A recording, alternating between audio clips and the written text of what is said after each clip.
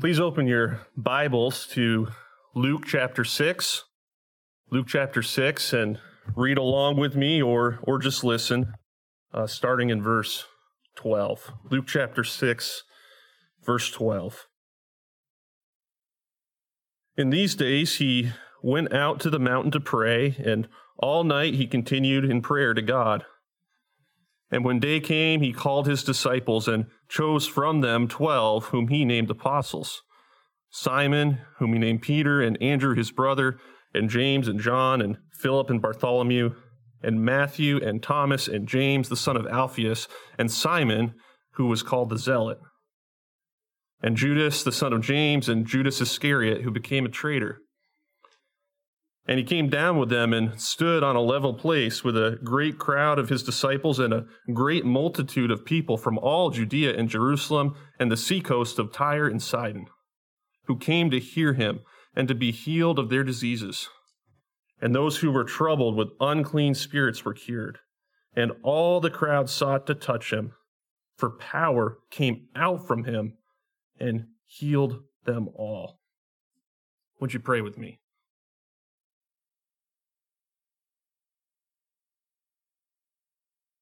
Father, we thank you for this opportunity to hear your word. We thank you for the opportunity to be together. And Lord, I pray that you would accompany the words that I speak today with the power of your Spirit, that we might behold the Lord Jesus Christ, and that we might love him and be drawn to him and be changed by your word. Father, help us now to hear. Help us to not leave this place the same as when we came in. We commit our time together to you. In Christ's name, amen. Well, when my wife Katie and I were dating, a lot of that time was spent long distance. I was in Vermont. She was hundreds of miles away in Atlantic Canada. And I would do anything and everything to be able to see Katie. I would drive hour after hour after hour. I would fly her places.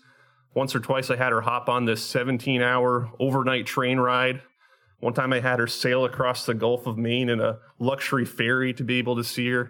I even had her hitchhike on her dad's semi-truck one time, all to be able to see Katie. In fact, I remember the year we were engaged, I was leading music at a church plant in Maine at that time. So I was driving from Vermont to Maine almost every weekend. And what I would do is I would fly Katie from Halifax, Nova Scotia to Montreal, Quebec on a Saturday, and then I drive up to the airport in Montreal from Vermont. It's only about a 2-hour drive. Pick her up there, then we drive 6 hours down to Portland, Maine. So we get there Saturday night. Sunday morning, I'd lead music for the church. Then we drive back to Vermont. Katie would spend the week. Following Saturday, I'd drive her back to the airport in Montreal. She'd fly back to Nova Scotia. I'd drive back down to Maine. Now, never in all of this did I question whether it was worth spending all that time and money and energy to see Katie. See, the reward of having Katie had reoriented my perspective on life. The reward made me dissatisfied with life without her, and the reward drove me to do whatever it took to be with her. I was 100% devoted to making Katie mine. The cost associated didn't even factor into my thinking. And that's how great rewards work, isn't it? When a great reward, some goal or status or relationship or achievement, when that reward captures our affections, it changes the focus and direction of our lives. We become dissatisfied with life apart from that reward, and we become devoted to achieving that reward, no matter the cost.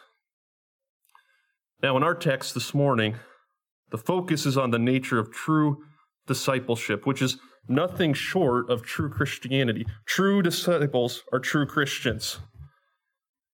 We'll see that there's a lot of potential disciples in our passage who are enthusiastic about Jesus, but Jesus is ultimately going to distinguish between true and false disciples. And it turns out that this reward idea is central to truly being a follower of Christ. We're going to see that true disciples delight in heavenly reward, and as a result are dissatisfied with here and now realities and devoted to Christ's mission. So as we look at the passage before us, I invite you to consider if heavenly reward is fueling your discipleship this morning. God wants your pursuit of Him to be marked by a delight in heavenly things. So will you allow God's word to test you this morning to see if you're truly living with a heavenly orientation? Are you open to God perhaps reorienting your perspective to make you a more devoted disciple today? He wants to help us with that. So let's look at our text together. Well, ever since Jesus launched his public ministry in Luke 4, we've seen him carrying out his mission of proclaiming God's kingdom. And last week, we saw Jesus prove that he's the Lord of the Sabbath and has authority to interpret and apply God's law, much to the chagrin of the scribes and Pharisees, who, verse 11 of chapter 6 tells us, were filled with fury and discussed with one another what they might do to Jesus. Well, the scene changes here in verse 12. Jesus is no longer among the hostile religious elites. And as he often does, he slips off on his own and he goes to a mountain to pray to God all night long. Now, why did Luke tell us about Jesus praying here? Well, it's not just a random detail, and it's certainly not to set some super high bar that we're supposed to shoot for in our prayer lives. That's not Luke's purpose. No, Luke records this prayer to highlight the significance of Christ's action the next day when he appoints 12 apostles. See, apostles are crucial to the establishment of Christ's kingdom. They're not optional players in his plan. They're essential. And so it makes sense for Jesus to spend time asking his Father in heaven for wisdom in choosing them. You know, I think we tend to view Jesus praying all night as if it's some superhuman feat. But Jesus was fully human, just as much as you and I are. I'm sure he was tired, but he's desperate for God's guidance. He's up all night because he feels the weight of the decision he has to make the next day. And so day comes and Jesus chooses 12 of his disciples to be apostles. These men are first and foremost disciples, but Jesus sets them apart for a particular role. Now, there's a lot that can be said about apostles. I mean, these are the guys who witnessed Christ's resurrection and wrote the New Testament and were the founding fathers of the church. They're super, super important. And Luke's going to say a lot more about these guys in his gospel as well as in the book of Acts. But for our purposes this morning, the key thing to understand about apostles is that they are ones who are sent on a mission. See, apostles are ambassadors. They're envoys, they're messengers proclaiming the message of the one who commissioned them. And that message is Christ's message. Remember that Jesus came to preach the good news of the kingdom of God. He says that explicitly in Luke 4:43 when he says, I was sent for this purpose. And so the fact that Jesus is appointing apostles suggests that they too have a role to play in furthering his mission. Back in chapter 5, we met some of these guys, Peter and James and John, when Jesus called them to be fishers of men. The rest of the apostles are listed here without a whole lot of detail, but it's clear that Luke wants us to identify them precisely. Not just Andrew, but Andrew, the brother of Peter. Not just Simon, but Simon, who was known as a zealot. Given the role that these men are to play in Christ's mission, it's key for Luke's readers to know who they are. After all, when Luke wrote this, a lot of them were still active. You know, there's a key detail in verse 13 that I don't want us to gloss over. Jesus calls his disciples to himself before choosing the apostles. Did you catch that? So day comes, he calls his disciples to himself, and then he selects from among them those who were going to be apostles. See, it's a public commissioning. Jesus is the team captain, if you will, picking out the specific players he wants for a specific role. And I think there's an important implication here that's going to get fleshed out in more detail later on in our text. See, while the apostles have a particular role in furthering Christ's mission, all of Christ's disciples in a more generalized way are also his ambassadors. Disciples and apostles share the same exact mission, even though apostles have a more prominent and specialized role in carrying out that mission. Well, when we look at the crowd of people drawn to Jesus in verse 17 to 19, it's obvious that he has become famous. I mean, just consider the sheer number of people who want to be around him. So he comes down from the mountain with his apostles and stands on a flat place, and there's, the text says, a great crowd of his disciples there. And there's a great multitude of people there. And consider the diversity of this crowd. There's people from all over Judea, which included Jerusalem, and then there's people from Tyre and Sidon. And that's an interesting detail because those folks weren't Israelites. They're stinky Gentiles. And the cities of Tyre and Sidon aren't all that close by either. It's not like you could, just grab an Uber or fly a plane to go see Jesus in that time. You had to walk there. And that would have been a strenuous, potentially a dangerous journey to make. See, this crowd is people who admire Jesus, and they're willing to go through great lengths to be with him. And notice the mindset of this great multitude in verse 18. They come to hear Jesus' teaching, and they come to be healed of their diseases. These people want to experience the blessings of Christ's ministry, and they want his word and his power to impact them. And Christ responds favorably.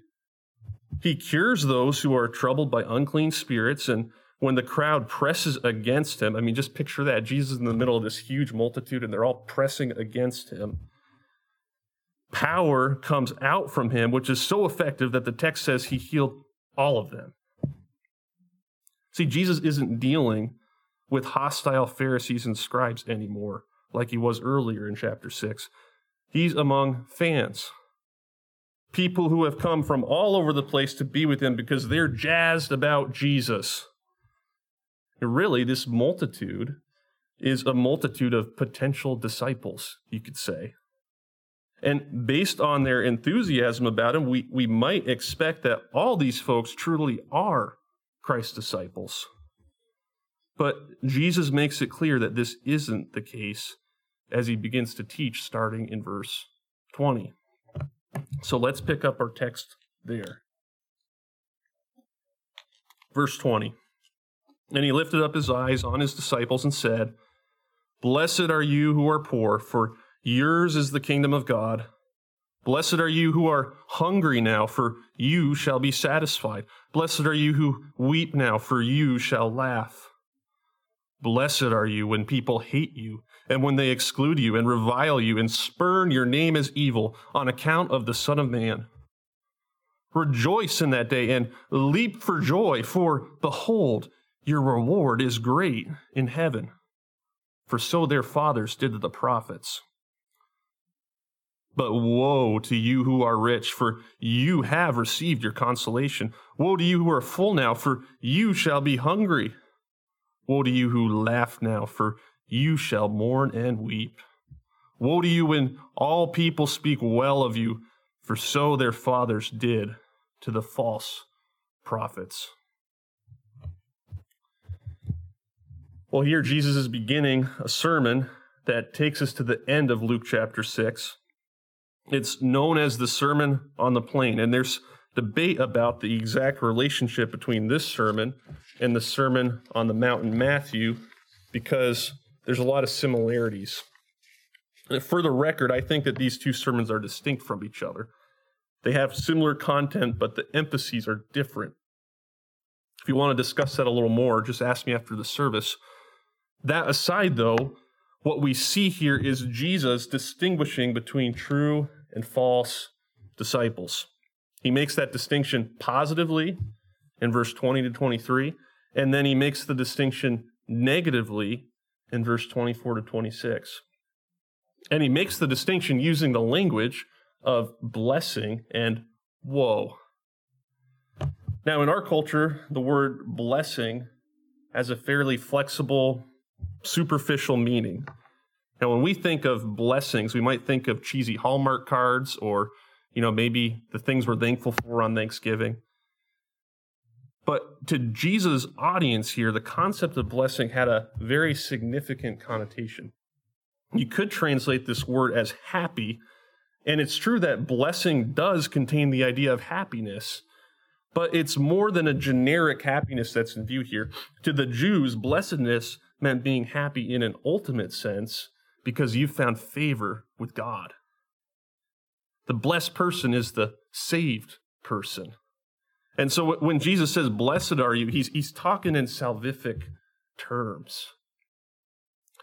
Now, the upshot of the blessing that Jesus gives to his true disciples in verse 20 to 23 is heavenly reward. There's reward language all over the place in these verses. And the point that Jesus is making is that true disciples desire heavenly reward, and this desire for heavenly things has here and now ramifications on how they approach life. In Christ's first three blessings, we see that this orientation towards heaven produces a dissatisfaction with here and now realities. And he starts by saying, blessed are you who are poor, for yours is the kingdom of God. Now, what does Jesus mean when he uses the term poor here? Well, it is true that his ministry tends to benefit the down and out, the outsiders. We've seen that all over the place in Luke. But primarily, this poorness has to do with your spiritual condition. Remember Mary's praise to God in Luke 1. She says, he has scattered the proud in the thoughts of their hearts. He has brought down the mighty from their thrones, and he's exalted those of humble estate. He has filled the hungry with good things, and the rich he has sent away empty. See, all this language is communicating that it's the humble, the lowly, you could say the spiritually poor, that are exalted in the end. And their awareness of heavenly things is what makes true disciples see themselves this way. As sinners, we're born with a distorted view of ourselves. We don't naturally see ourselves as in poverty before God. We actually think we're pretty cool. But when we come face to face with heavenly things and the magnitude of God's holiness, the beauty of his character, we're not so high in ourselves anymore. We start seeing ourselves as poor before God. And Jesus says that it's people who see themselves this way who gain God's kingdom in the end. It's notable, I think, that in the Greek, what Jesus promises is in the present tense. He's saying, yours is the kingdom of heaven now. You already have it. The fact that you see yourself as poor indicates that this reward is yours, even as I'm speaking. And in his second blessing, Christ says, blessed are you who are hungry now, for you shall be satisfied. Now, this isn't just some generalized hunger, like when you're hungry because you missed breakfast and your stomach growls. No, this is the kind of hunger that comes upon you when you smell something delicious. Maybe this has happened to you. You're outside, walking around, perfectly content, and all of a sudden you smell whatever's cooking in that barbecue down the street. And you think to yourself, man, that smells good. I'm hungry. And see, you're not just generally hungry in that moment. You're hungry for whatever critter's smoking on that barbecue over there. You want that. See, true disciples catch the scent of heavenly reward and hunger for it. Once content with here and now delicacies, they crave superior heavenly food. Their mouths water at the thought of tasting Christ's righteousness. They eagerly await the banquet when they'll dine with God himself. Their appetite is for heaven's endless entrees, no longer for earth's limited menu. It's folks like this who hunger for heavenly reward, who will ultimately be satisfied. And Jesus says, "Blessed are you who weep now, for you shall laugh." Well, why are they weeping? Well, again, it's because they see themselves in light of heavenly things. They recognize how unfit they are to receive heavenly blessing because of their sin, and they're sad about that. They long for the holiness that is necessary to be with God, and they mourn the present reality of sin that's incompatible with that holiness. But Jesus says that it's these people who will end up laughing in the end. And you know as well as I do that laughing and weeping, they don't go together. Laughing happens when you aren't burdened by anything. So Jesus promising future laughing means that these people won't need to weep about sin and its effects forever. That will all be taken care of one day. See, these descriptors, poor, hungry, weeping, they're all describing the same type of person. The person who's captivated by heavenly things. And that captivation leads to a godly dissatisfaction with here and now realities.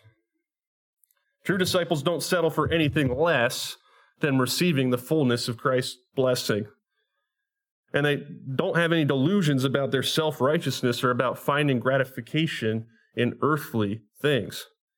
Doesn't mean that they're grumpy and disgruntled about life under the sun. It just means that they aren't looking for ultimate satisfaction here and now. Their joy is lodged in something greater. Their affections have been elevated to heavenly things. And in verse 22 to 23, we see that heavenly reward also drives true disciples to devote themselves to Christ's mission. Now, we saw a few minutes ago that Christ's disciples are to play a crucial role in furthering his mission. And here Jesus teaches that his disciples will face persecution as they do so. People are going to hate them. People will exclude them and revile them. People will spurn their names as evil. Now, you and I know that it's possible to be hated and excluded and reviled for just being stupid. I mean, that's totally possible. But the rejection Jesus is talking about happens on account of the Son of Man. Verse 22 tells us that is on account of Jesus himself. And let's face it, when are you and I likely to be rejected because of Christ? Well, it's when we open our mouth and share the gospel with people. That's when this stuff is likely to happen. You know, you can be the sweetest, kindest Christian ever, and you should be that way. But if you don't tell people about the gospel, you know what they're going to think? They're going to think, wow, she's such a nice girl. He's such a great guy. See, your niceness won't actually save anybody.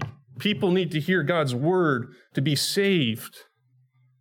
And when you actually open your mouth and you start telling people the gospel, which includes some things that they don't want to hear, like about sin and judgment and the exclusivity of Christ, when you do that, a lot of people are going to hate your guts. And they'll probably say mean things about you behind your back, maybe even to your face. They might start excluding you. You might not be friends with them anymore. Doing something like that could cause serious relational tension, maybe even ramifications for you with your family or with your job. But this is what devotion to Christ looks like. It looks like advancing his kingdom even when it costs you. This is why Jesus compares his disciples to the prophets in verse 23. See, God's prophets only had one item on their job description, which was to proclaim God's word. And though we don't receive direct revelation from God anymore like the prophets in Bible times, when we share the gospel with people, we're doing what the prophets did in the sense that we're proclaiming God's word. And if you know your Old Testament, you know that God's prophets have always been persecuted. Persecution is par for the course for prophets. And in the same way, it's a normal outworking of being a true disciple of Christ. But notice how heavenly reward keeps Christ's disciples on mission. Jesus says that they're blessed because persecution is actually an indicator that they have great heavenly treasure awaiting them. He says, rejoice on that day and leap for joy, for behold, your reward is great in heaven. He's saying, don't just rejoice inwardly. You ought to be jumping up and down like a baseball team that just won the World Series. You who've been persecuted because of me, your reward in heaven is going to knock your socks off one day. You see how this orientation towards heavenly reward distinguishes Christ's true disciples? It fuels their devotion to Christ, even in the midst of persecution.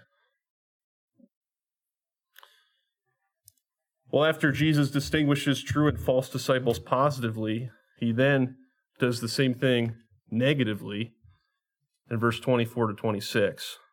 And he uses the term woe, which is an exclamation expressing a sense of profound grief in the face of impending disaster. That's what woe means. And it's not something you want to hear from Jesus. And what exactly characterizes these false disciples that Jesus is pronouncing woes on? Well, you can distill it down to this. It's a dullness to heavenly reward. He says, woe to you who are rich, for you have received your consolation. He's saying the rich person who stores up treasure on earth, your reward is already yours now. The reward you're getting is as good as it's going to get for you. That's what Jesus is saying. There's no future reward awaiting these people, just the certainty of judgment. And he says, woe to you who are full now, for you shall be hungry. Now, false disciples don't have any appetite for heavenly reward. They're too busy filling their bellies with earthly delights. And Jesus says that one day they're going to be hungry. They're going to long for heaven when it's too late to get that anymore. Their fullness is momentary. Their hunger will be eternal. And he says, woe to you who laugh now, for you shall mourn and weep. This type of person isn't thinking about eternal things. They're laughing it up, having a good time. But Jesus says they're going to mourn and weep. Ultimately, they're going to regret putting their hope in here and now pursuits. See, false disciples are easily satisfied with the fleeting pleasures of this life. They're quite pleased with themselves and don't think that they're in any real danger. They haven't beheld the glory of heavenly things that would cause them to see themselves as poor and make them hunger for heavenly blessing and lead them to weep over sin. Moreover, verse 26 tells us that because of their dullness, false disciples disregard Christ's mission. They don't proclaim God's word to others. And why would they? Their focus is on this life, not the life to come. Therefore, they don't face any persecution. People speak well of them just like their fathers spoke well of the false prophets. It's important to remember that these false disciples that Jesus is talking about were part of the crowd that has come to hear him and to be healed. They're not just theoretical someone somewhere out there. They're real people that look a whole lot like true disciples at first glance, but closer examination proves that they are merely interested in Christ's benefits. They're not actually driven by his reward. Now I want to zoom out for a second and point out that when Jesus describes true and false disciples, he really isn't commanding anything. He's merely describing their characteristics. See, discipleship isn't primarily a matter of what you do. Discipleship is a reflection of who you are. You can't become a disciple by acting like a disciple. Rather, you act like a disciple because you already are one. See, God has to make you his disciple. It involves his saving intervention. Here's the problem, folks. The problem is that our affections, that is, those strong inclinations of our hearts, have been twisted and distorted by sin. God created us to desire him, to prize him, to treasure him. That's what righteousness is, to wholly desire God. And because Adam sinned in the Garden of Eden, we come into this world desiring lesser things than God. Our affections are corrupt. See, to be Christ's disciples, we need God to give us new affections. We need him to give us a new heart.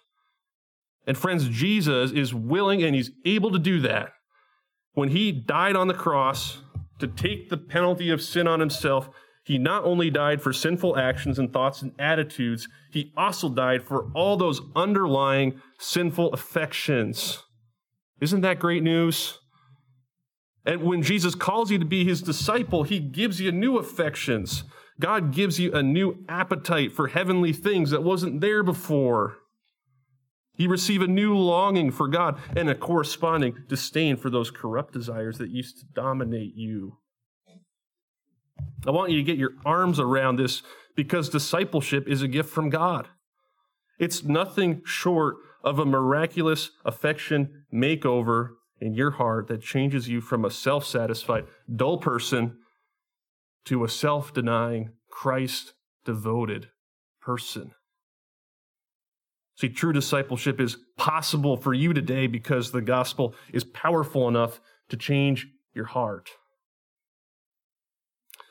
So as we look to apply this text to our lives this morning, I want to start by imploring any of you who are outside of Christ to ask God to make you his disciple today. And dear unbeliever, your problem isn't behavioral. Your problem is that you don't have an appetite for the heavenly things of God. Sin has dulled your senses. That's why you don't find the idea of living for Christ to be all that appealing. You need a breakthrough from God today. You need him to give you new and holy affections that desire him alone. So if God is pricking you today, if you're hearing his voice, run to him, surrender to him, ask him to change you and make you new. He'll really do that for you if you really ask him. My brothers and sisters in Christ, you know as well as I do that just because God has given us new affections, that doesn't mean that we still don't battle earthly desires.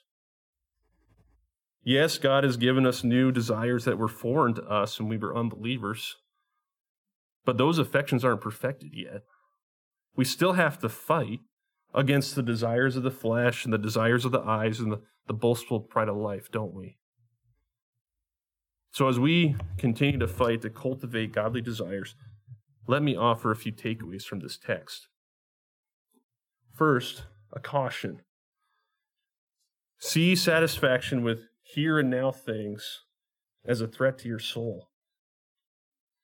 There's a big difference between contentment with the here and now and finding ultimate satisfaction with the here and now. God wants us to be content, but contentment is really an attitude of being okay with the incompleteness of God's redemptive plan. Contentment doesn't lose sight of or stop desiring heavenly reward. Contentment is the attitude we exhibit in the meantime, while that heavenly reward isn't fully manifested. On the other hand, ultimate satisfaction with the here and now involves taking our sights off of our heavenly reward and pursuing fulfillment in other things instead. See the difference? Loving and enjoying your family is a good thing, but when your affections for your family make you less excited about heaven, that's a problem. Enjoying God's here and now blessings like friends and tasty food and sports and satisfying work, fill in the blank, that's fine and that's good. But allowing such things to dampen your excitement about your heavenly future is a problem. See, being ultimately satisfied with here and now things indicates that you're dull to heaven's reward. And those counterfeit satisfactions if they're not identified and repented from, they'll certainly make you a less effective disciple of Christ and may even prove you to be a false disciple.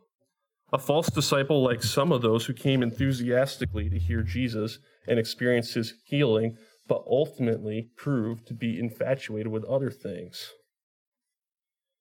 So, believer, you ought to make it your practice to guard your heart with all diligence, to watch out for any sneaky little affections that dampen your excitement about God's reward. But also, don't fail to allow heavenly reward to motivate your discipleship of Christ. I was thinking about this past week. I think we're embarrassed about doing things to get a reward. We feel like there's something not quite right about that.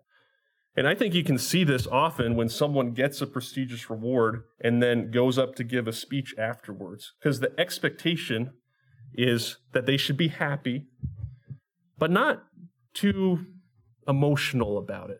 And so they come up to receive the reward and they're kind of stoic. And they're like, well, I want to thank my family and all who supported me through this. And, I was really just doing my duty. That's right, yeah, doing my duty. See, though we wouldn't say it like this, I think we feel that it's more spiritual to serve God simply out of a sense of duty, not because of heavenly reward. But in our text, Jesus, he's not bashful about waving heaven in front of our noses as an incentive to being his disciple. The truth is that there's no actual contradiction between serving God because it's our duty and serving him because we delight in his reward. See, our duty is to desire God. The Westminster Catechism says it like this: man's chief end is to glorify God and enjoy him forever. Delight is our duty. Delight yourself in God, and the reward of having him and the nuts and bolts of living as his disciple will follow. So let's stop living like it's taboo or somehow less spiritual to be excited about heavenly reward. Jesus paid an incalculable price with his blood to win heaven for you. Don't you think he wants you to be excited about it? Don't you think he intends for you to be super stoked about such a precious reward? Let heaven fuel your devotion to Christ today. And let me offer one specific way that heaven's reward ought to fuel your discipleship of Christ. It ought to make you less hesitant to proclaim the gospel to people. Now, let's be honest with ourselves. The reason that you and I don't share the gospel with people that often is because we fear their rejection. We fear their reaction. We know that what Jesus says about persecution is true. Proclaiming Christ to the world undoubtedly leads to exclusion and hatred and rejection. And I think we tend to approach evangelism with this duty-driven mentality. I've just got to do it because Christ said I had to do it. It's kind of our approach. But do you see what a difference remembering heavenly reward can make in that area? Jesus blesses you when you experience rejection on account of his name. He even tells you to leap for joy because it's a sign that your reward is great in heaven. I remember when this truth really hit me one time, back in college up in Canada. We used to go, there's a group of us that would go share the gospel at this French-speaking university. And students were fine with us being there. The faculty and staff didn't really like us proselytizing. And we actually got kicked off campus twice during my 4 years doing that. And I remember the second time this had happened, this is my senior year, the security guard was writing us up, and he told us that if we ever set foot on that campus again to tell people about Jesus, that we would be banned for a year. And while this was happening, I had an overwhelming sense of joy because I had this text in my mind. And I was thinking that what was happening to me in that moment was a sign of future heavenly blessing. Now, I'm not saying that to say, hey, look what I did. I'm saying that as an example of how heavenly reward can help us even when we face opposition for telling people about Jesus Christ. See, I don't need to be embarrassed to say that God's going to reward me for that someday. And believer, when you proclaim the gospel to others, the worst that can happen is that you store up great reward for yourself in heaven by facing rejection. And of course, you might be part of someone getting saved too, which is pretty cool. So let the reality of heavenly reward drive you to devote yourself to Christ's gospel proclaiming mission, even when it costs you. Brothers and sisters, let's let the certainty of heavenly reward have its intended effect on us today. Let's let it reorient our perspectives. Let's let it fuel our discipleship so that we become dissatisfied with the here and now and devoted to Christ's mission. May God give us the grace to desire Him and His reward above all else. Let's pray. Father, we come to you and we confess that we are far too dull about our heavenly reward. We confess to you that we need you to soften our hearts and to help us to be infatuated with heaven. Father, I pray that you would help us to be disciples that have our eyes on the prize and run the race that is set before us with endurance, because we know that there is a glorious reward awaiting us in the end. Father, help us to repent of any affections for here and now things that are keeping that joy and that heavenly affection from really sprouting. And Father, help us to be devoted to you and your mission. Lord, we commit all these things to you. We thank you for the grace of the Lord Jesus Christ. We pray these things in His name. Amen.